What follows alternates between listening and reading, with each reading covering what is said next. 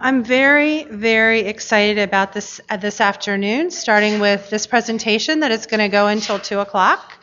Um, you guys are getting the very first preview of some things that we're working with at DLDS cooking up.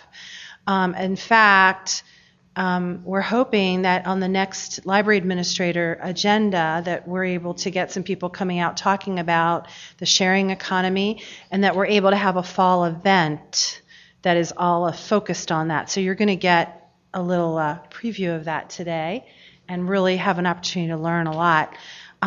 I ask you, if you're not here, if you're not an administrator, can you please bring this back to your administrators, what you get about this, because it's all new.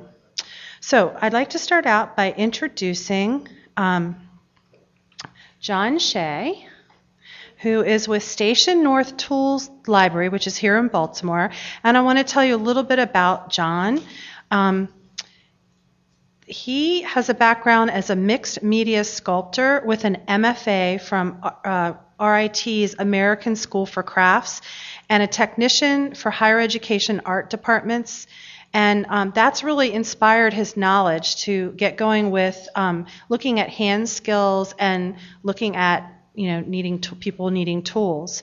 And he's part of this whole Baltimore Renaissance. And I don't know if everybody in the room, since you're from different parts of the state, know about. So he's really like one of the hip, cool people in Baltimore, basically. So it's really great that he's here.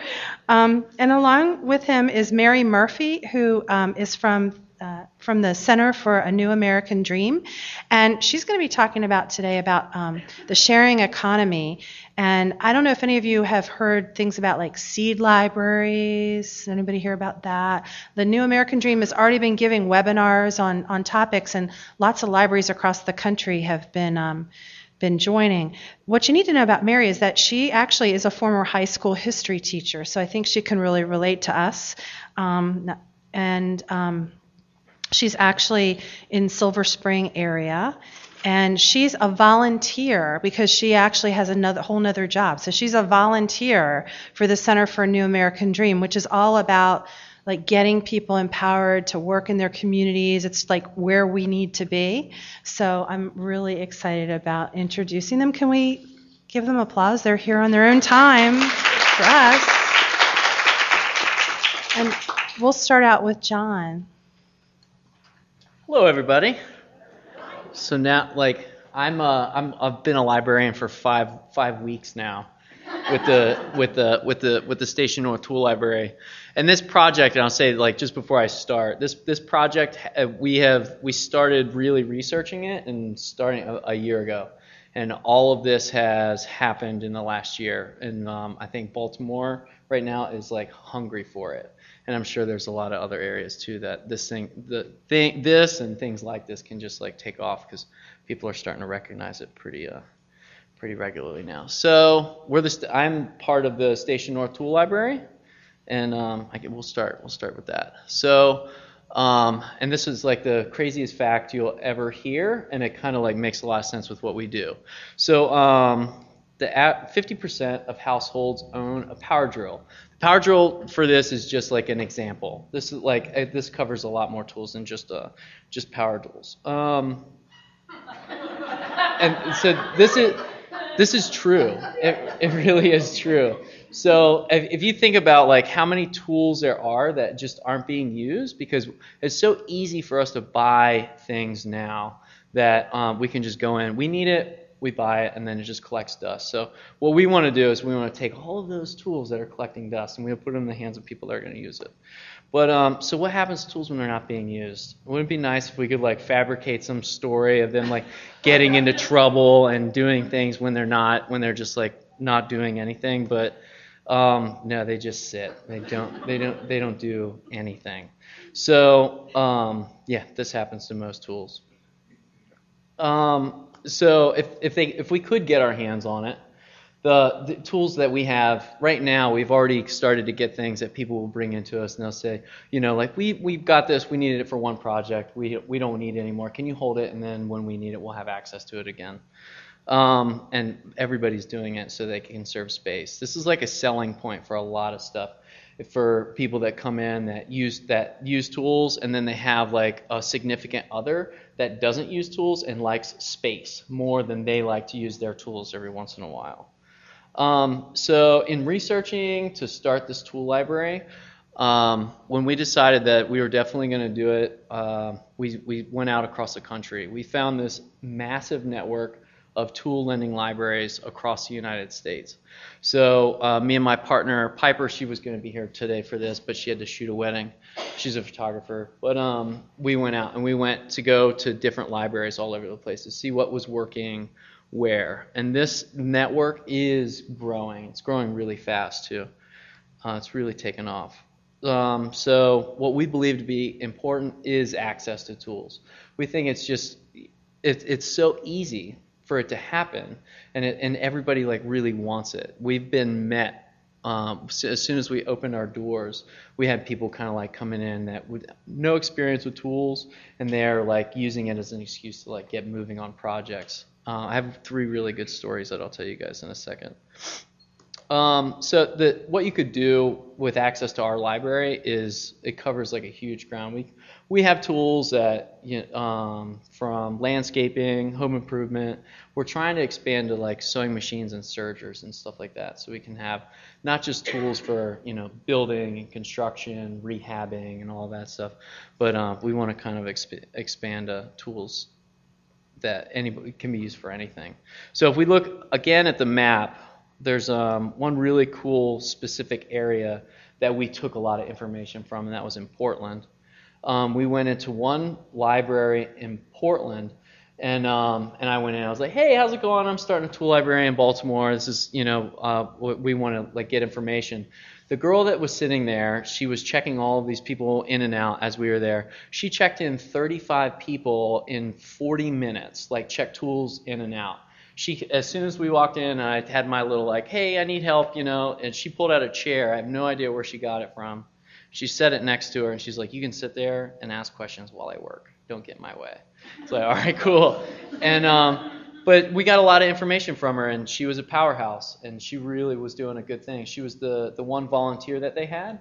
Out of all of the libraries we went to, there was like very different models everywhere. We took the best from all of them for what we're doing here in Baltimore. But the Berkeley Tool Library system basically started off with the North Portland Tool Library, and they served the neighborhood of North Portland, and that was it. When anybody would come in from outside of that, they would say, "Well, you don't live in this neighborhood, you can't check our tools out, but here's all the information that you need to start your own library." So now there's actually more than this. There's 5 or 6. Now that's not, there's 2 that are not on this map.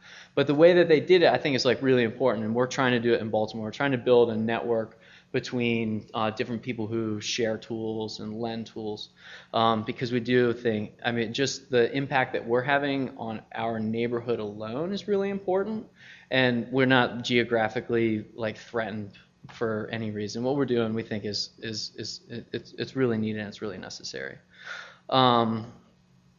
So this talk is like one of the first talks I've given since we've opened.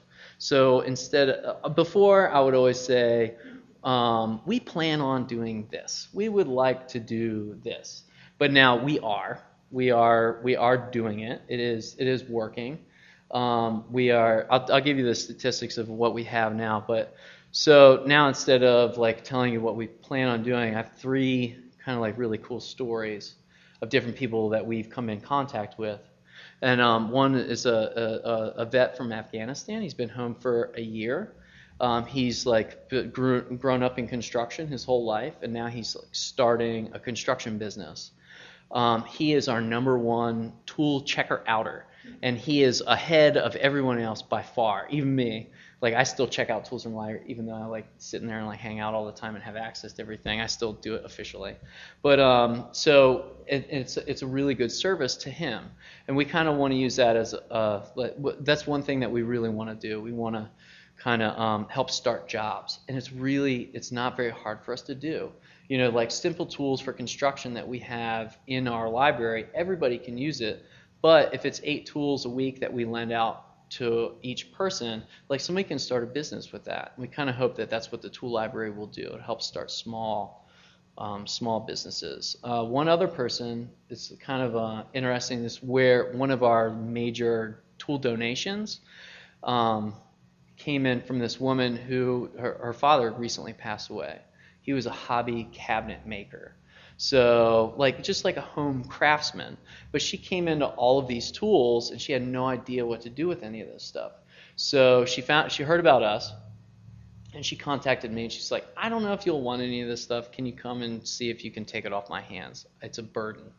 So I went over and I was like, yeah, we'll take all of it. And I loaded my truck up. I had the entire truck full. And now all of those tools have numbers on them. They're in our inventory and they're going back out in the public.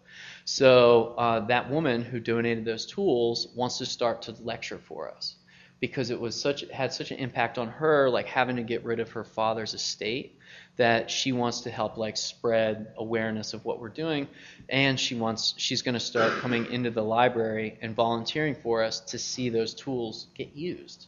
It's kind of a very heart-wrenching thing, everything that she was going through. But the service that we provide her, just because of wanting to provide access to tools, is pretty groundbreaking. I thought that was really neat. The other story that I think is really kind of impressive, and I'm so happy that we've had these experiences up to this point, so I can tell you about them. This girl from India, she had never used a power tool her entire life. She came in a week ago, and she came in and used her first power tool. We showed her how to use a drill. And she's taking all of these shutters that she pulled out of a dumpster, and she's making a table out of them. But she's using tool library tools. And her parents are coming to visit her in a couple weeks from India. And she said she said there's so many people, this is exactly what she said. There's so many people looking for jobs that need jobs that you don't do anything yourself. If you need somebody to do it, there's somebody there. Or if you need something done, there's somebody there that does it for a living. So you don't touch tools, for her as a woman. And she said when her parents come to visit her in 2 weeks, she's going to have this really cool table that she made out of shutters that she made herself. And she said her parents are just going to die when they see it. So that's the really good news. But we got really good funding for our first year. When I said Baltimore kind of wanted it to happen, we basically stumbled into a network of everything we needed. Everything came, basically was handed to us. And I know a lot of nonprofit organizations, they work very, very, very hard for their funding, for their support, and I'm grateful for it. But we did within the first year, we had our entire first year's operating budget covered. We had fiscal sponsorship from an organization. I'll talk a little bit more about it in a second. But we got a space and a big artist community. So we basically got welcomed in. But one thing that we're not using our grant funding for is we're not buying new tools. We're not looking for sponsorship from tool manufacturers. The money that we got, we're putting back into the community by purchasing tools off of Craigslist and through people in the area. We don't want a factory to bump up production to fill our shelves, even though we could afford it. There's enough tools that we've just gotten so far just from coming in contact with the public, that we know there's a ton more, and it's just a matter of making good connections and building community to kind of help the library grow. So we're not going to the nearest box store to fill up on tools.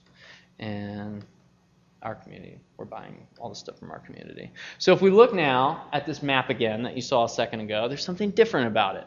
So now, if you look at Maryland, there's a tag on it, and if you look at Baltimore, that's us. So we are officially now recognized as one of the tool libraries in the United States. We joined the ranks, and it's all coming together. So we're open. I think we have some of the coolest signs that there is in Baltimore. One of the good things about being a part of the community that I was already part of before is we know some of the best craftsmen in the city, and me and a friend of mine made the sign for the tool library. So We think it's pretty cool. This is kind of just like a shot of some of the tools that we have and the dog that watches them. His name is Super Dave. So in 5 weeks, we have 85 members.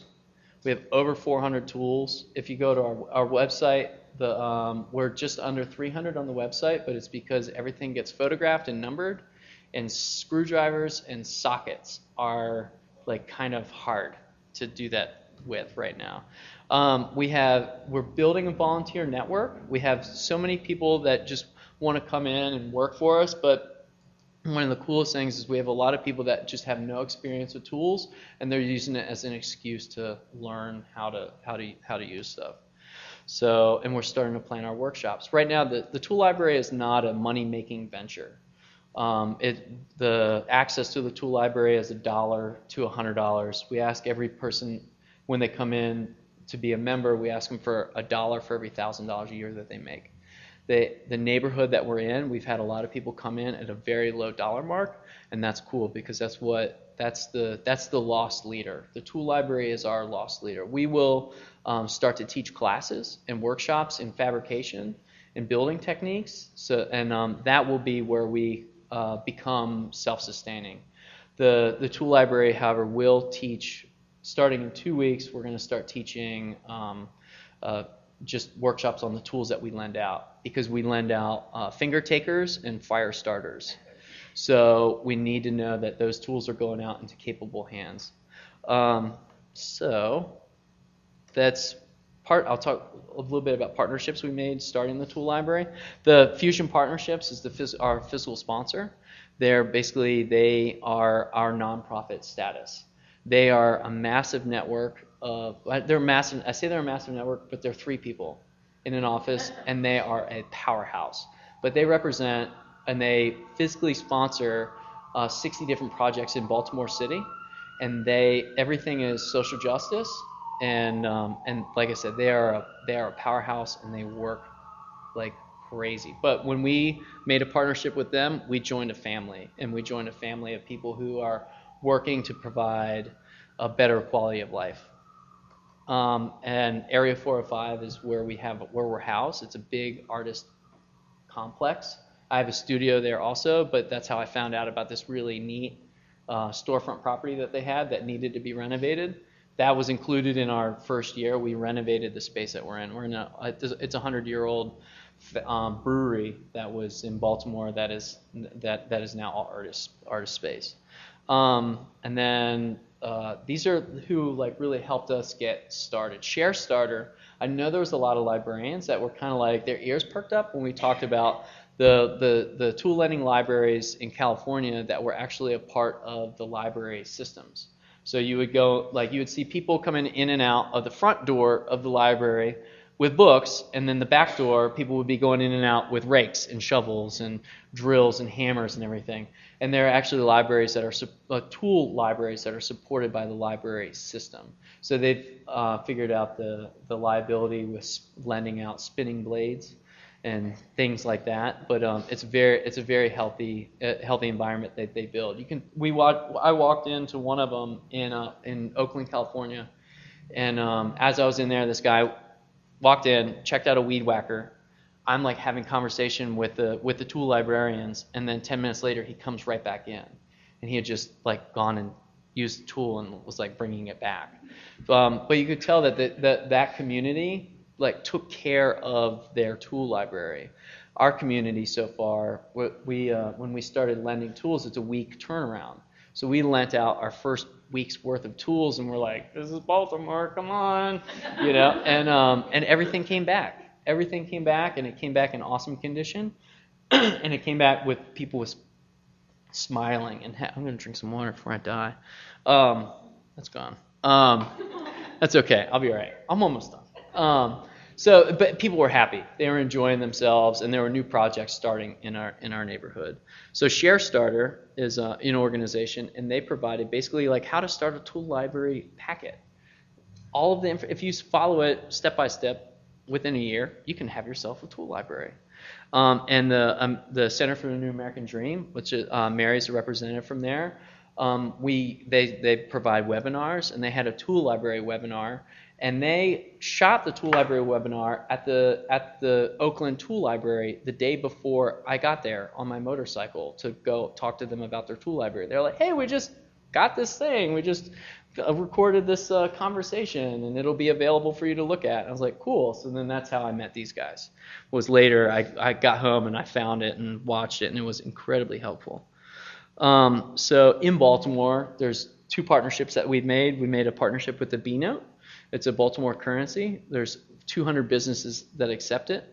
It's a basically dollar to a dollar exchange rate, except it's 10%. If you for 10 US dollars, you get 11 B-Notes. If you get stuck with a bunch of B-Notes at the end of it and you don't want them anymore, you can exchange it back for the reverse rate. But there's 200 businesses in Baltimore that accept them. So it's basically just it's strengthening local traffic of money. So, wrong direction. And then we've also built a partnership with Let's Be More, the Baltimore Time Bank. And this is something that can actually get incorporated into the library system also. But this is basically a network of people exchanging an hour for an hour of labor. So if you have something that you're good at, you can post it on the site.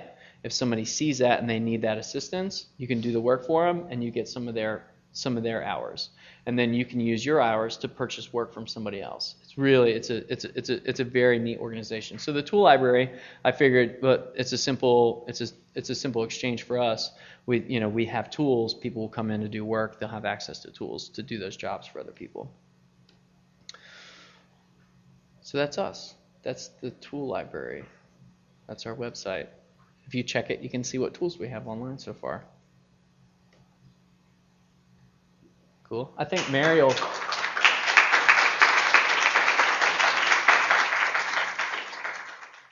Well, thank you for inviting me today. As John said, and you've heard, I'm here with the Center for a New American Dream, which is a national nonprofit. It actually started in Tacoma Park in the 1990s, and it's now a national nonprofit. And the basic mission is to encourage people to shift and reduce their consumption habits as a way to improve their quality of life, to protect the planet, and to build community. And we do that, and we encourage it by offering fun tools, practical tips, manageable steps people can take in their everyday lives so that they can start doing more what matters to them. So I first learned about the Center for a New American Dream back in the 1990s when I was a stay-at-home mother raising 3 children. And it was at that time that I got a real clear sense of the power of advertising and commercialism on our lives. My children were always wanting things.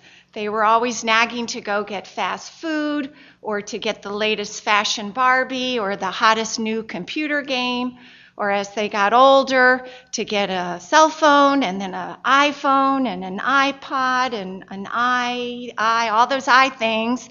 And I found that I was always wanting things as well. New kitchen gadgets to improve my cooking, if that could happen. Different equipment that would somehow make raising children easier. And before I knew it, there was just so much stuff coming into our house, from shopping trips, from birthday goodie bags, little junky stuff, from holiday presents. And before I knew it, the Container Store really was my new best friend. And I was spending more money to buy boxes and baskets and buckets and bins to literally contain our stuff. So does this look familiar to any of you? Tons of junk. It almost just makes me nervous to look at it. Boxes of toys and kitchen appliances and clothes and stuff everywhere. And we are literally buried in our stuff.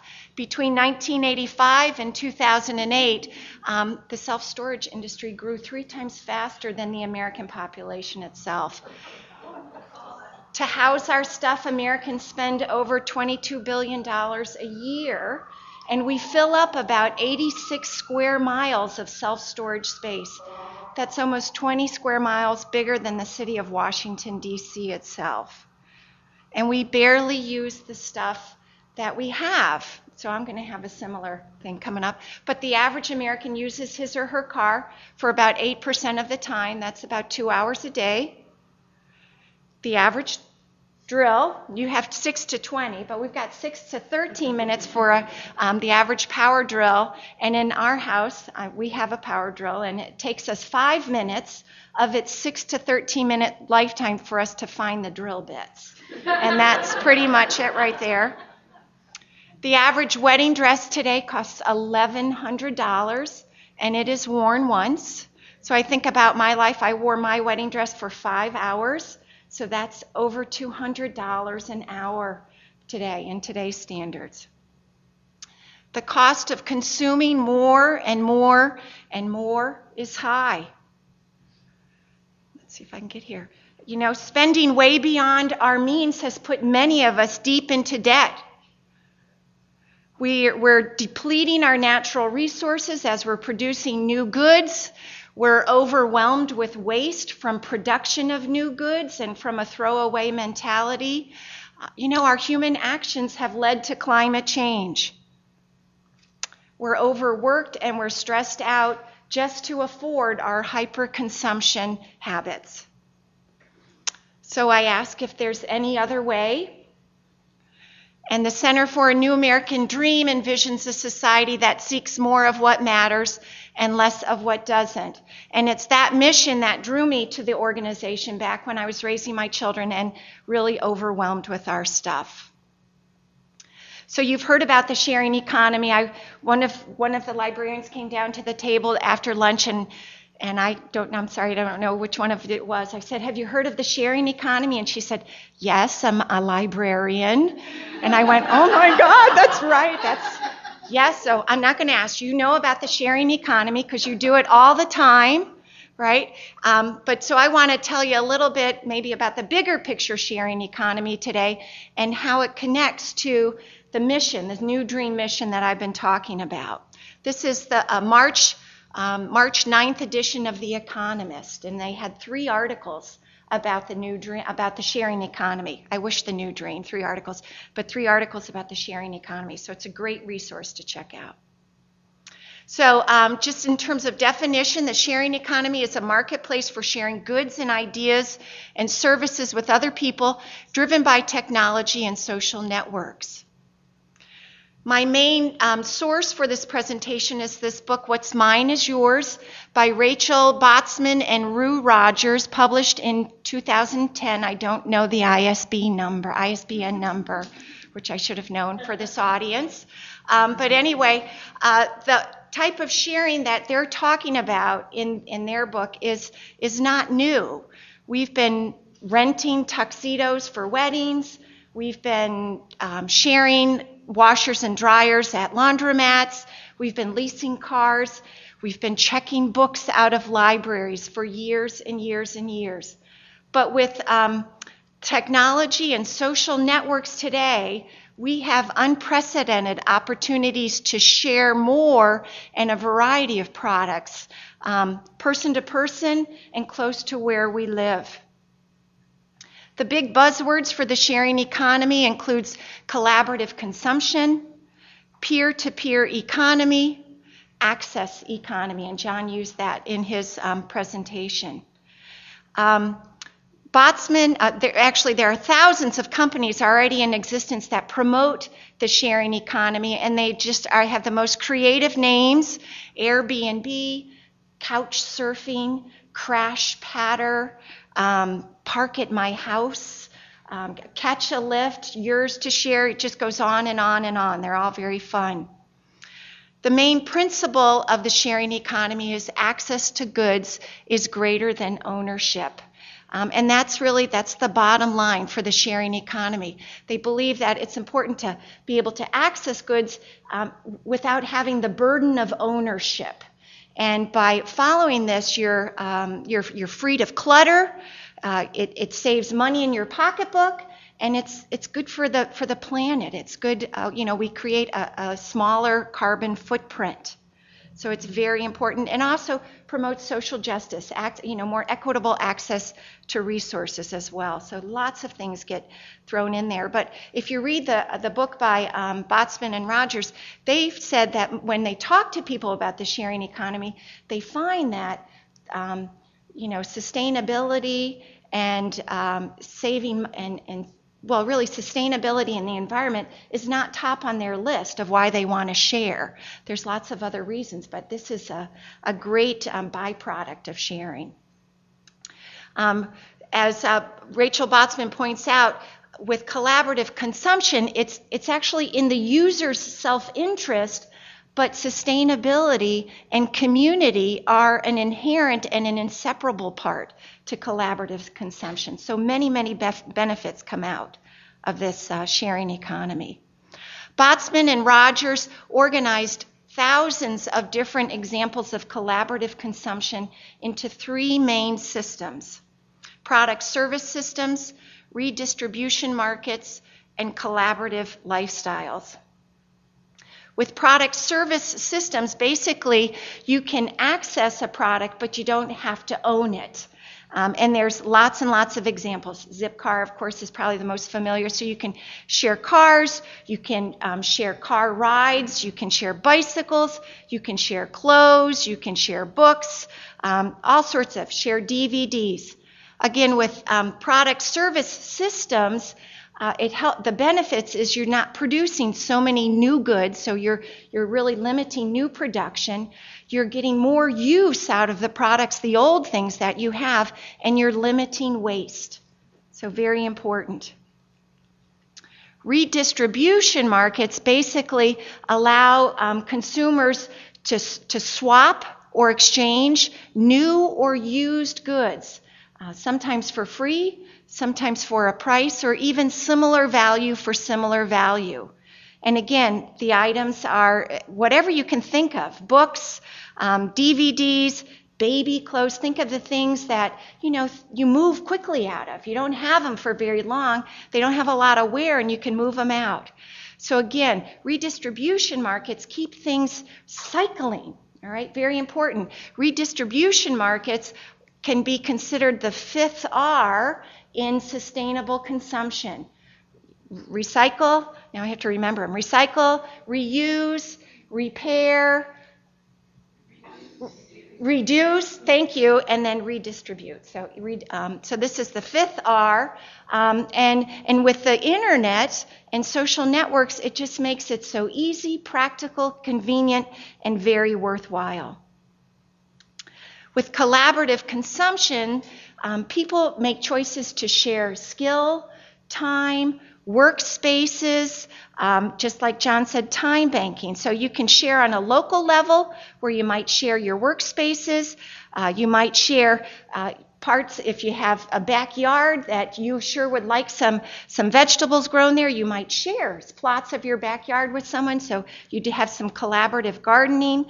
You could share your driveway. I have a driveway that's pretty empty all day long. I could share it. I live near the metro. Somebody could park there. I could give it to them for free, or I could charge a little nominal fee, whatever you're out to do.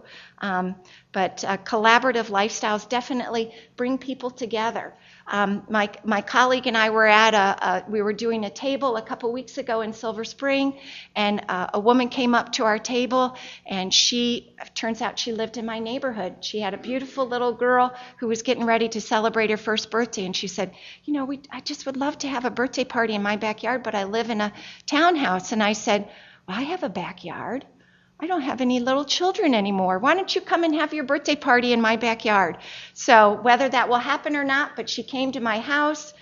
They came and hung out. So I met a neighbor that I never met before, and I'm just waiting to see if she's going to use it. She said, my mom and dad think it's a little weird that we're going to have the birthday party at a woman I just met.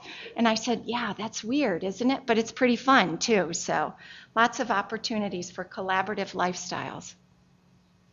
What drives the sharing economy? Well, as I said, technology, social networks basically allow us to connect with people like we've never been able to do before. Environmental concerns. Sharing uses fewer natural resources, it limits waste, and it really enables us to reduce our carbon footprint and help in the fight against climate change. Sharing helps to build community. Sharing requires trust.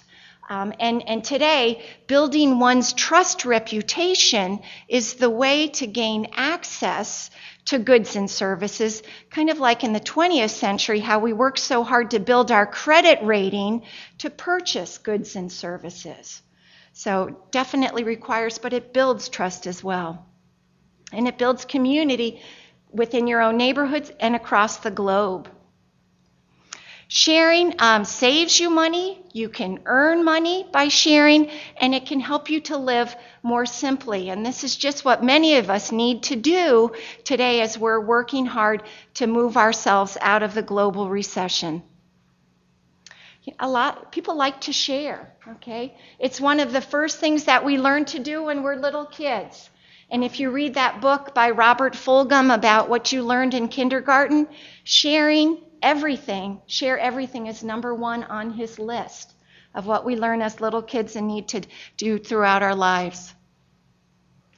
Sharing is fun to do, and it's good for you, and it's good for the planet.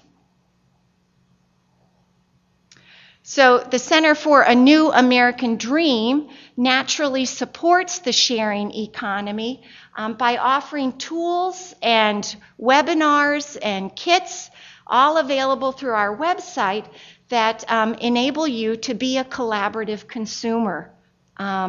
We offer, this is our guide to sharing, which is an online tool. You can download everything. We came out with it last year, and basically it offers step-by-step guides on how to start a number of different sharing ventures so that you can start sharing right away. One example is hosting a community clothing swap. So basically maybe just gathering your friends or doing it for your whole community to put out clothes that you're not wearing anymore as a way to keep them recycling, but it's definitely more than a recycling event. It's an opportunity to connect with your community, to meet new people. And you can actually carry the basic clothing swap to a DIY level.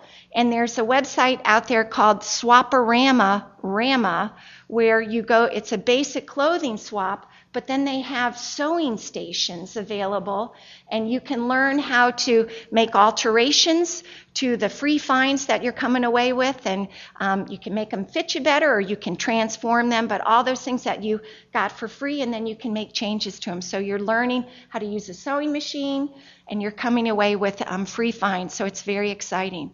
I had my first clothing swap about a month ago. I live in a suburb of Washington, D.C., so I had about a dozen middle-aged women over who were like, what are we doing? And I said, here, everybody walked in, I said, have a glass of wine. This will get you started. And they had all dropped their clothes off and whatever, and I had everything all arranged like a little store. We had something to eat, so it was a great opportunity to build community. Everybody was having fun. And then someone said, when can we shop? And I said, well, we can start now. And they said, well, how do we do it? How do we pay? What do we do? And I said, just go and find something that fits you. And it was such an exciting experience for so many people. And what if somebody wants what I want? Well, you're going to have to work that out yourself, I said. But everybody went away with something. One woman came in, her mother's best friend had just passed away, and she was a size 7 shoe. And one of my friends came in with a perfect fit, and she left with about 7 new pairs of shoes. And everybody said, when's the next swap? And I said, well, we did a pretty good job, but we're not very good at it yet. But if we have one in the fall and winter, everybody starts saving now. And we'll get to be really good swappers if we do it on a regular basis. But I can see taking it out to the community. It was a wonderful community building event, and we all got something new for our summer wardrobes. So The Guide to Sharing offers step-by-step instructions on how to start a time bank, how to start a tool library, and it's these resources that John and Piper use from our website. We offer lots of webinars, how to start a seed library, how to start a solar co-op, a time bank, a tool library. Our newest webinar will be available on June 5th. It's how to start a babysitting co-op. And if you can't watch it that day, then it will be uploaded onto the website so you can access it. The sharing economy and the Center for a New American Dream move us away from the more mentality and closer to more of what matters in life. More time to play at the park, more time to volunteer at school, more time to go camping, more time to go dancing, more time to plant a garden, more time just to hang out with your friends. The Center for a New American Dream offers practical tools, fun kits, lots of resources for you to consume wisely, live consciously, and connect with community so that you can start to spend time doing more of what matters to you. You can check us out at www.newdream.org, and we've also got a meetup page that you can check out to find out what's going on in Maryland. And if you want to start your own New Dream team, you can go there and click on it and start a team and start doing some sharing ventures within your own community. So thank you.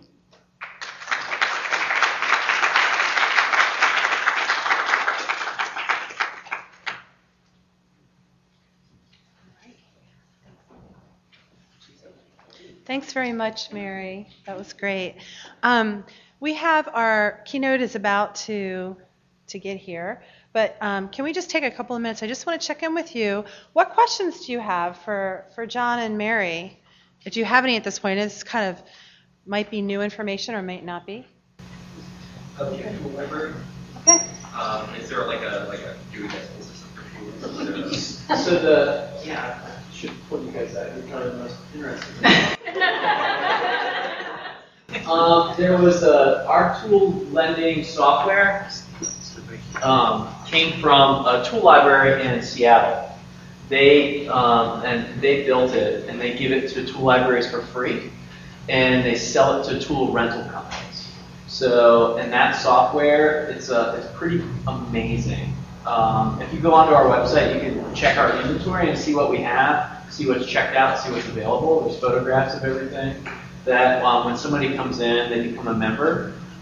It basically emails them and says, you're now a member, you have 1 year, tells them when it's up. And it also sends them a receipt when they check tools out. It sends them a message when their tool is late. It sends us a message when their tool is late, and it lets us know what's overdue, when it's due back, who has what. It's very, very, very smart software. But it was one more thing that was just given to us when we said we wanted to start a library. Yeah, first. Okay. In terms of if you have the members who come in to anybody can be a member. They come in and they, okay, I'm going to pay my $1 per whatever I make. Do they sign on liability? Yes. We have and one of the best things that we stole on our trip was we took everybody's forms and we took the best information on all of them. So we're protected with identification form, basically that we have somebody. Our insurance covers what happens in the space, and when the tools leave, they are the sole responsibility of the person who's checked them out. And that's on that form. Yes. So they do they're aware of that. And also, and to support those forms, we teach classes. So if somebody isn't comfortable using those tools, they can become comfortable using them. And if they're not comfortable using those tools, they're not supposed to try them out. And that's one of the. Two questions. First, what do you do when they're looking? We send them an email and say, please, can you return this tool? If they don't come back, we're willing to accept that some tools will not come back. But in most situations, the community protects the tool library, and it's such a good service that the majority of the time, when tool libraries have had a problem or a tool has been broken or something, usually a new tool comes back. They say, "Sorry, I broke the other one. Here's a new one." The community really does take care of the tool library. Vigilante justice. So one of the libraries in Portland, they have a police officer as one of their members, and he goes out without uniform. He goes to the house and he says, and they usually look over the fence to see if the tool's in the backyard, and he'll say, they've only had to do it once or twice to send them down and say, "Can you please go look for us?" But we know things will leave, and people will take advantage of it. But out of the hundreds of tools that we have, everything's been donated. And we know that if something crazy happened and somebody wiped us out with a bunch of tools, we could put a notice out online saying, we just have all these tools stolen from us, and we know that it would be met with a community response. We know that people would say, "Well, you know what? I have one of those, and they needed it, so I'll give it." Knowing that libraries are already into the sharing economy, Absolutely. but in terms of this whole concept of what you're doing with, just in terms of environmental and different other things, how do you see the new dream somehow embracing, finding a new spot in the library? That's what we're hoping. Well, yeah. It's basically, you're already the sharers. You're the first, you're the early sharers. You're the pioneers. So, if we can help to offer resources to you, and if libraries could become kind of the center of conversations about sharing ventures, that would be our goal. And we could help you get the resources that you could offer to people. Perhaps we could offer you experts, we could do the labeling to find the experts who are doing the sharing ventures, and you could offer workshops in your libraries to your community members. I think there's a tremendous opportunity for us to partner with the libraries. Okay, this will be the last question. So you toured the ones in Oakland and Berkeley, I believe, Yes. as the public libraries. Are they separate spaces closed off from the rest of the building? Because I'm thinking of patrons who have one access to chainsaws and things like that. The Berkeley Tool Lending Library opened in 1979 or 1978, and they had a trailer that was behind the library, and they said it got broken into all the time. So there now, it really is the back door of the library. But is it closed off from the rest of the library? Yes. I'm just curious if it's just... Both places it was. Okay. Thank you. Yeah. Thank you. All right, well, thank you so much. And don't go away, because we have something for you. This is just, you just got the preview of the beginning of conversations that we hope to have with these folks, so that we recognize where we are and we can plug in and have those conversations and see where we go. So I just want to say, these guys volunteered their time to come out today, and so we want to make sure they get a Summer Reading Club, the newest, hottest one, t-shirt, so don't leave. And we're going to get ready now for our keynote speaker, and we have someone to introduce him. Matt is coming up. So it's really an honor to be able to introduce Corey. I met Corey because he and a couple of their folks were starting up a makerspace here in Baltimore, and it's called the Baltimore Foundery, Foundery.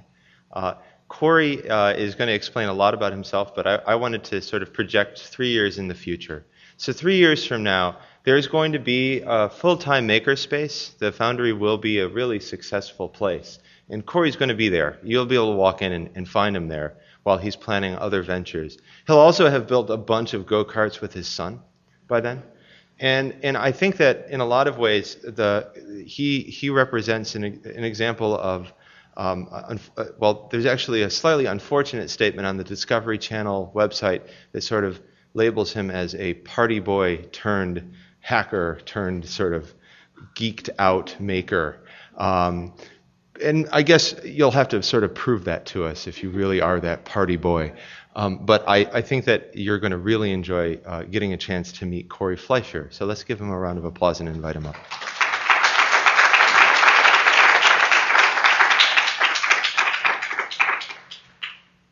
So thanks, Matt, for mentioning my bio for the TV show that labeled me as the party boy, as they said. I think it was my background in skateboarding, which actually is what kind of got me into being a maker.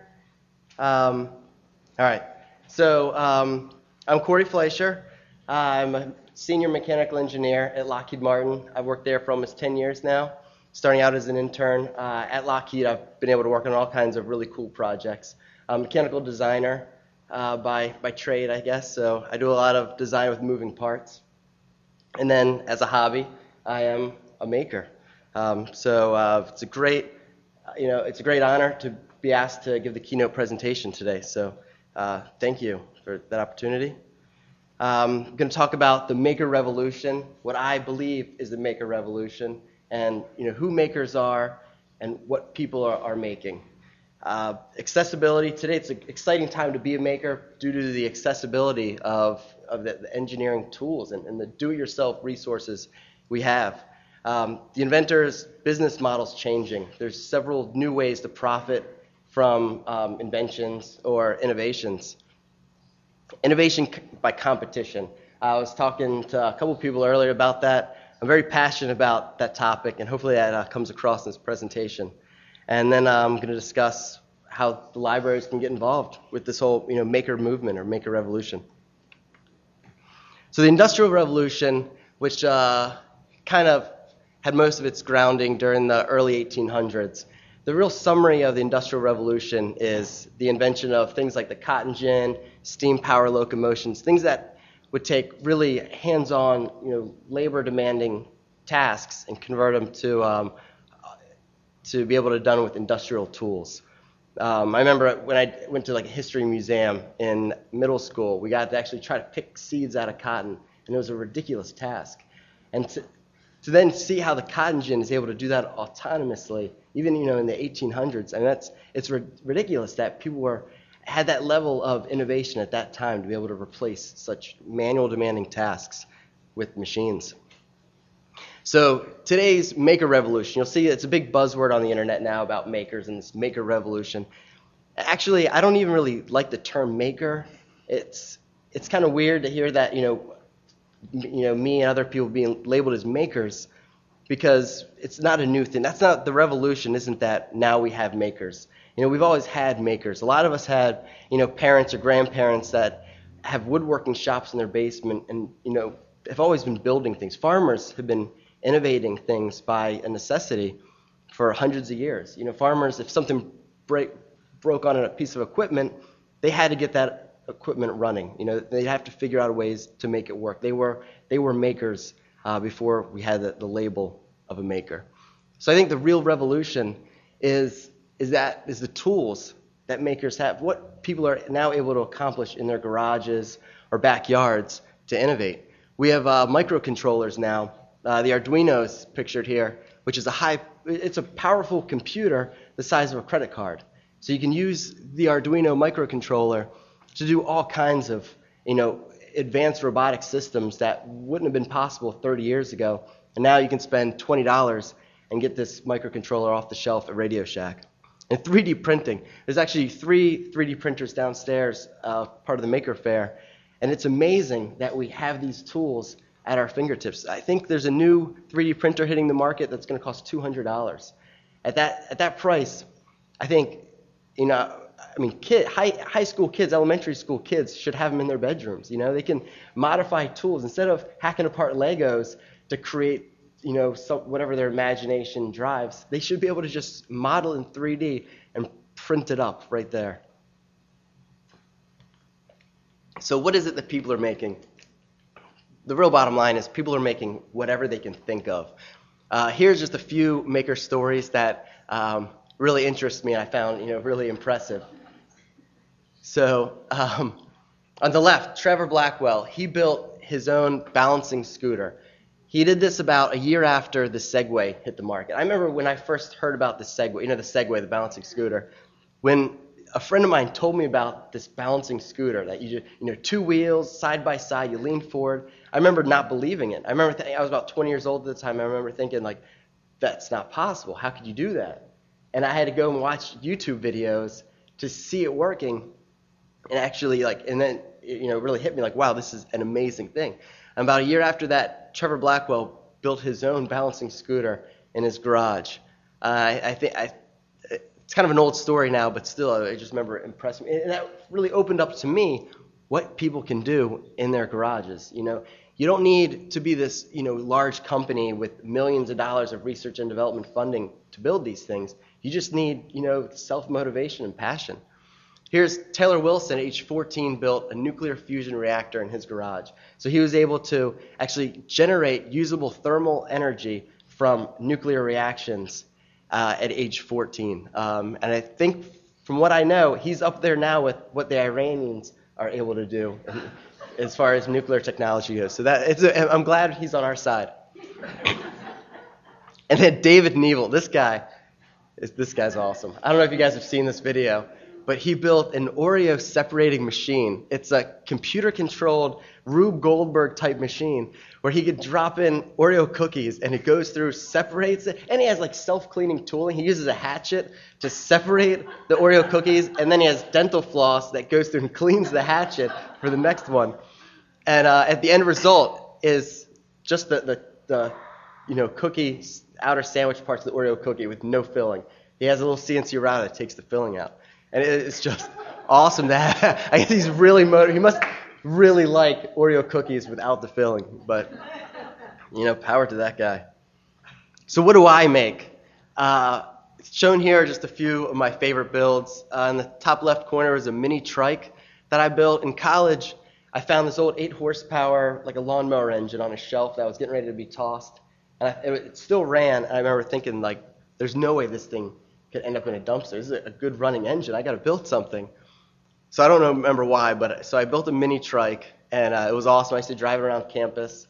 I actually got pulled over by campus police on it one time. They gave me a warning, though, and basically said not to ride it on the roads. Then the electric bar stool. I also made this in college. There's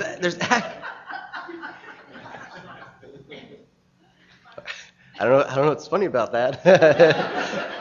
There's actually a racing league. It's a Barstool Racing League, where they have specs on the size of the chassis and all that. So I actually built this to spec. I never got a chance to race it, but it's fully electric, and I got to drive that around in the engineering buildings at UMBC, which is great. And then the Wii Kart in the top right. I have that downstairs if you got a chance to see it. It was a go-kart wirelessly controlled by a Wii remote. Probably the most advanced thing that I built. You can kind of see a trend here of, building things that I can drive around. I don't know why, but for some reason, it's the most rewarding feeling to be able to build something from scratch, get on it, and then drive it around. To me, it's a great accomplishment. And then in the lower right is a CNC plasma cutter that I built for my garage. And I think I built that only so I could make more elaborate go-kart projects in the future. And that's one of the great things about, being a maker in this time and era is the accessibility to these tools. 5 years ago, I really would not have believed it if somebody told me that I was going to build a CNC plasma cutter in my garage. And I don't know if you guys are familiar, but a CNC plasma cutter is basically, it's a plasma cutter which can cut through any conductive metals, steel, aluminum, copper, and I mount it to a computer-driven XY table so I can CAD up elaborate two-dimensional shapes, plug them into my software, and I can zip through and cut out any shape or brackets, anything I want out of flat steel.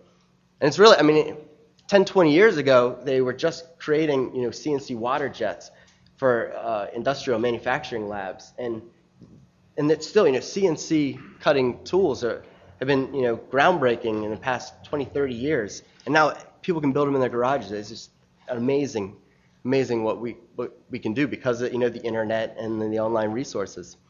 So the accessibility of these things, all you need is a CNC. You can buy a CNC kit, which gives you the stepper motors, the drivers, power supply. You get some extruded aluminum, and then Mach 3, which is a CNC control software that's made just for driving these gantry systems.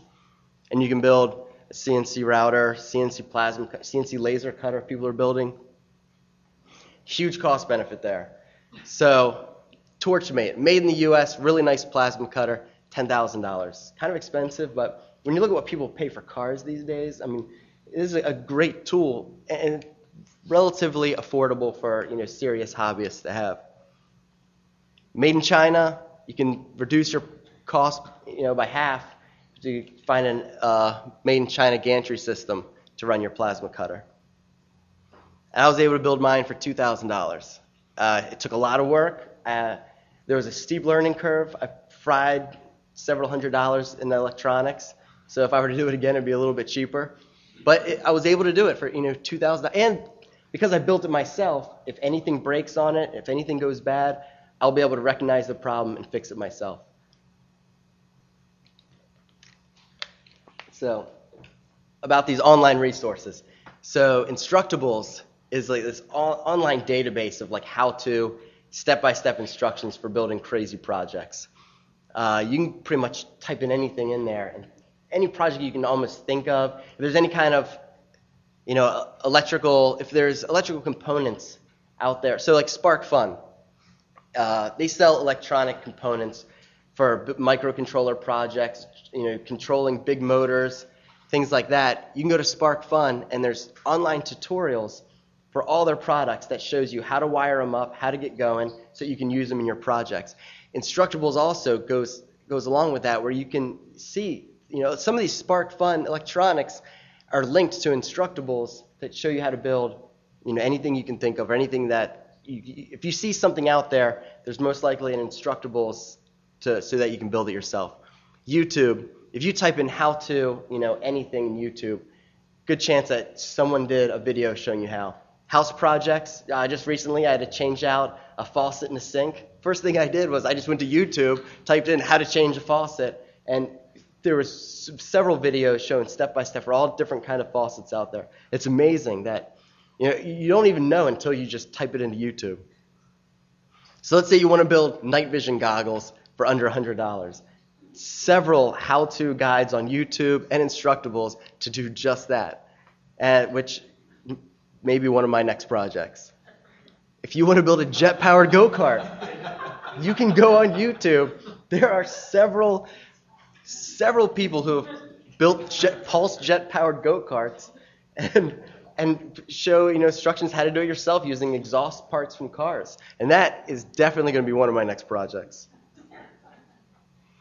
So the maker business model has changed, right? You no longer, inventors or innovators don't need to sell their soul to raise capital, and get investors to pitch in to launch a project or get one of their ideas to the market.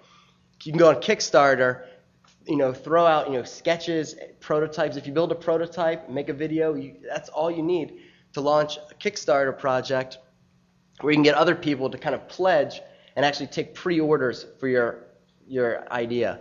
So the 3Doodler recently was launched February 19th, and by February 22nd, they raised over $2 million by pledges. Basically, people pre-ordering their pens. And the 3Doodler is a pen.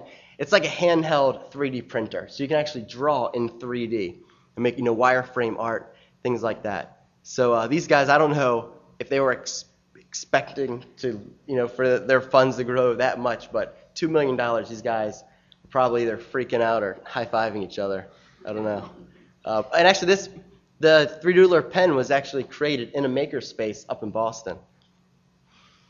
YouTube, Google AdSense, you don't even need to sell your product to make money off it or turn a profit. You can make a video, you can invent something the same day, make a video, launch it on YouTube with ads, and you can start making money from your product without you ever going beyond the prototype. Google AdSense, you can make a video, you can launch a website with Google Ads and do some step-by-step instructions so other people can see it, or even just have people visit your website, and click on sponsored links, and you could turn a profit from a product without ever making more than a prototype. It's showing off. This is another awesome thing about the internet. So David Neville and his Oreo separator machine, he made a really awesome YouTube video. It had music to it. It was really elaborate. It showed like the step-by-steps of all the little mechanisms that went on, he got 4.2 million YouTube hits on his video, which is amazing to think that he built one system and made a video and was able to get 4.2 million people to check it out. And that's a great thing for a maker. That's why we have maker fairs. It's great. And people have been doing it forever. There's all kinds of, these cabin fever get-togethers where people build their own Stirling engines and go show them off to other enthusiasts. Now you can do it, with a click of a button the same day you create something. So my Wii card, I posted that on YouTube, and today it has 50,000 hits, which looks pretty weak next to David Neville's YouTube results. But it's still awesome. I built this, and to step back, I think 50,000 people have checked out my go-kart. It's great. It's a huge accomplishment. I didn't build that to ever take it to market. I built it just because it was fun, and I knew it would be fun to drive around and let my friends drive around. So to know that 50,000 people checked it out is just a great feeling. So Maker Marvels. There's like three periods of my life where I really just accomplished some great engineering feats. The first one, in high school, I was part of a tech magnet program where my class built a single-passenger electric vehicle. This isn't actually the vehicle we built. It's another Electrothon vehicle from the same school. I couldn't find any pictures of ours. But we built this Electrothon racer to compete against other schools in the same tech magnet programs from all over. So we worked extremely hard all semester to finish this vehicle and show up to a competition and race it around and see whose car could get the most miles out of a single charge of batteries. Then in college, I got sucked into the Mini Baja team pretty hard. I spent at least 4 years highly dedicated to the Mini Baja. Mini Baja, it's a single passenger, it's a collegiate design competition where engineering schools get teams to build a single passenger off-road go-kart, shown here, and then they compete it internationally. So there's multiple races every year. Schools from all over get together. There's about 150 to 200 cars in the competition. They race in a big motocross endurance event, and it's great. And what I've learned on these two projects was unbelievable. During the Electrothon one, that's when I really realized that I wanted to be a mechanical engineer. I didn't even know what a mechanical engineer was until then. But I was so dedicated to the project, and I just wanted to finish the car and have it there. My teacher recognized all the hours I was putting in, and he kind of pulled me aside and asked me what I wanted to be when I grew up, and I really didn't have an answer. And he pretty much said, well, you should look into mechanical engineering. And when he explained it to me, I knew that's what I wanted to do. And for the Electrothon in high school, there were days when school would be closed for holidays, and we would beg our teachers to come let us into the shop so that we could come and continue working on the car. And the big brain theory. This is my most recent, stage in my engineering life. I was selected to be one of 10 contestants on the Discovery Channel's Big Brain Theory. It was a reality TV show, like a competition series. It's actually airing right now on Wednesdays. I guess I can plug it, right? Wednesdays at 7 p.m. You can go and check it out. It's just like Top Chef or Top Shot, one of those competition series where we had to get together as 10 of us. We were competing for a $50,000 grand prize. Every challenge, they'd throw us some crazy objective, something almost impossible. They'd give us a few $1,000s in a few days, and we'd have to split into teams of 5 and create this. So actually, I'll go back. Another thing that I really want to show, the kind of shared point between these stages are the competition here. All these major accomplishments, as an engineer, were motivated by competition. I wasn't getting paid for any of these. I mean, I was competing for money on the big brain, but I wasn't getting paid like what you would get for a career, full-time employment. But still, I created more. I pushed myself way harder than as if it was just a full-time job. On the big brain theory, so in the upper left here, one of the challenges, we had to build a robot that could compete in 3 decathlon events. We had to build a robot that could drive really fast, launch a javelin, and jump, perform a standing long jump. And we had 4 days to do this and $10,000. And it's unbelievable. I mean, there's only a handful of jumping robots that have ever been created, and most of them are created by large companies with huge engineering teams, systems integrators, project managers, million-dollar budgets, and we were able to accomplish it. We actually built a robot that jumped, and we beat the human record for a standing long jump with a robot that we built in a few days. Then on the right here, another challenge. We had a 30-pound box of explosives in a truck. They created a head-on-head collision between two vehicles, and we had to come up with a way to prevent the explosives from detonating. And again, large-scale problems. We had 3 days and $5,000 to do that. In the lower illustration here, there's a giant like helicopter system. We had a challenge. We were in a bunker, and they launched a projectile at us from hundreds of yards away. And we had to create a defense system that would take down the incoming projectile before it impacted our bunker and filled us with slime. The projectiles were filled with slime.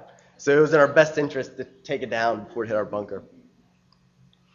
But again, I mean, it's the innovation by competition. We were able to build these things and really push ourselves crazy long work days under a lot of stress purely by the competition. I mean, at any point we could have just sat back and be like, I'm going to sit this one out. But nobody did. We worked 16-hour days in the shop. Afterwards, we were going back to the house and just doing round-the-clock analysis, calculations, modeling, things like that.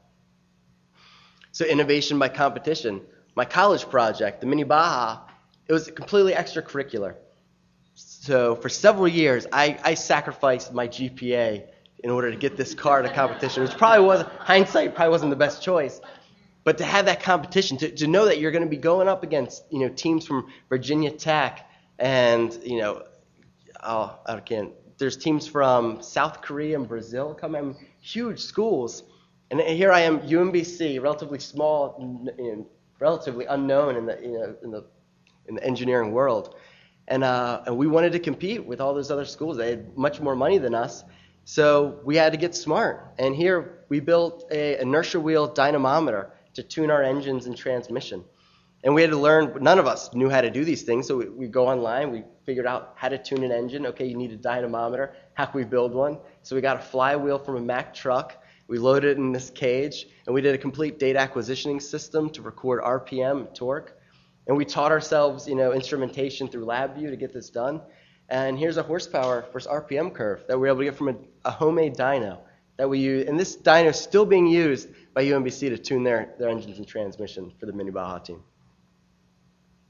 STEM competitions, they're already. So I'm not the only one. I mean, it's a common thing, to use competition to motivate people. And they're already doing it. The first Lego League is a robotics competition for elementary and middle schoolers, age 9 to 14. These kids get together and compete. So every year, objectives are released, and these Lego League groups get together, and they have to build Legos that can go down, pick up obstacles in predetermined locations using these Lego kits. And I was lucky enough to judge, or I was one of the judges in one of these competitions a few years ago, and it was amazing to see these kids show up and see them checking out other team solutions, and you could see the gears turning. They're already, saying, "Oh, I wish I did that," or "Oh, that," in the lab, we're like, "Oh, that's not going to work. Ours is better." But it's just great to see that dedication, and you can see all the team dynamics. You can see the little program managers and the little lead designers. It's just awesome to see. I mean, and kids are getting hooked at that. And I have a 6-year-old son, and pretty soon he loves playing with Legos and he loves coming up with new things. But pretty soon he's going to outgrow, the 3 bins of Legos in our living room space. And I can't wait to get him involved in the first Lego League. I'm glad that he'll have the opportunity to do that. I didn't have that at age 9, but he will. Had I had this, I would have gotten sucked into engineering competitions way earlier, and I would have sacrificed my GPA in high school and middle school too. And then the first robotics league. This is crazy. Again, I didn't have the opportunity to do this. They didn't do this when I was in high school, or I definitely would have been involved. But just like the Lego League, once a year, the objectives for the competition are released, and these kids have to build these robots. that can do things. One year, like shown here, they had to build robots that could launch basketballs into basketball hoops. And it's amazing what these kids can do. They're learning image recognition through software. They're building omnidirectional drive systems so these robots can, change directions instantaneously. It's just absolutely amazing what, these STEM competitions are doing to motivate kids to really push themselves from early ages and learn, really advanced engineering skills and principles firsthand. These kids haven't gone to the college courses. They don't know anything about statics and dynamics and mechanics of materials, but they're building robot parts that are going to fail, and they're going to learn how stress is, how to build. They're going to get that gut instinct for how to build things that work before they even get the basic fundamental education. And library involvement. If libraries already have books and computers, and the best thing about libraries is they're everywhere. Every community has libraries. And I think that it's almost a no-brainer for libraries to get involved. Just like the one here, just hosting the Maker Faire, the Innovation Expo here. It's great how libraries can do that sorts of thing. They have the locations to do it for all communities. They could easily get involved to host local meetups. Instead of doing annual competitions with the FIRST robotics leagues, local libraries could have smaller competitions, smaller get-togethers to give kids, like my son, just a platform or stage to show off what they've built. So, my son loves building things and then showing it to me. But if I could take him so he could show it off to other kids and other makers, it would be just a great opportunity to get kids involved in making early on. And also, with meetups, and libraries could host classes. Kids don't need much, I think, to really push themselves and to pick up new skills. All they need is the opportunity. They just need the tools. They already have the time. They just need the tools and the mentoring and some quick, once over, this is how you use this tool. Here's the tool, go. And kids are so creative. I think you lose that as you get older. But the creativity of kids really it's self-driven. All we need to do is, and Matt, this is Matt's life, so he could tell you more. But you give the kids the tools, and they're going to learn to use it, and they're going to get better at using tools than anyone who teaches them really quickly. My son already trumps me with Lego thing. I showed him how to do some Legos, and now his mind just runs. Make-a-thons. You could have all-day events where you get kids together, give them Legos, building blocks, other manufacturing tools, and they can just go crazy learning. I think the maker community definitely needs libraries to be involved, and I think it's a win-win. There's definitely a lot of synergy there. Another thing with hosting these meetups is makers love meeting other makers. So with the Foundry, the makerspace that I'm co-founding, we're only in the building phase. So we're still just hosting build days where people are showing up to help us build workbenches and shelves and things like that. And on a good build day, if we have 12 guys there, or 12 guys and girls there that build, it's crazy to sit back and watch them talk to each other about different projects that they have. Every build day, you see makers exchanging emails and phone numbers because somebody's talks about a new project that they're going to start doing. Someone else will raise their hand saying, oh, I did something real similar to that 2 years ago. Make sure you do this, this, and this. And you can just see the networking. You just step back. You just get makers together, and it's a win-win for everybody. So the bottom line is it's an exciting time to be a maker. The resources that we have, the tooling, the fact that we have microcontrollers that are so powerful and so small. And we have online libraries that show you how to program these microcontrollers. All technologies are pretty much approachable to anybody that wants to do them. Just recently, me and some guys at our makerspace, we built a foundry, which coincidentally the name is the Foundry. So we figured we should build a foundry. We wanted to learn how to melt aluminum and cast it. So we went online, and all the information was there. So we built a foundry to melt aluminum. And it's crazy to think that anybody can melt aluminum and do their own sand casting in their garage if they want to. For $100 in sand and concrete, you can build anything you want to melt melt aluminum or any steels even. Engineering is getting recognition. I saw some pins downstairs that said like it's cool to be smart. You see those? It really is. Engineering. I'm not just saying that because I'm an engineer, but it is getting recognition as just something cool to do, something interesting. With the TV show, The Big Brain Theory, the only reason that Discovery Channel was able to launch such an expensive show, and it was the most expensive show that Discovery Channel has ever put together, and they did that because they knew that there was going to be an interest in it because of what interests other people are showing in related engineering shows, like Mythbusters and other things. And viral YouTube videos. Yeah, you can just see by David Neville's thing. 4.2 million people have checked. I mean, it's good if a TV show gets a million viewers. That's a really successful TV show. He did it himself. He got 4 million viewers. So library support is needed. There's already libraries in every community. We might as well take advantage of that and provide, the meetups and I guess mentoring that people need to learn and grow as makers. Local competitions, again, innovation by competition. I think it's a powerful tool. They say, necessity is the mother of invention, but I don't think you need that necessity to push people to innovate and invent. Really, there's other ways, and innovation by competition is a powerful tool to really push kids, to get the most out of them and get them dedicated. So that's all. So thank you for the opportunity.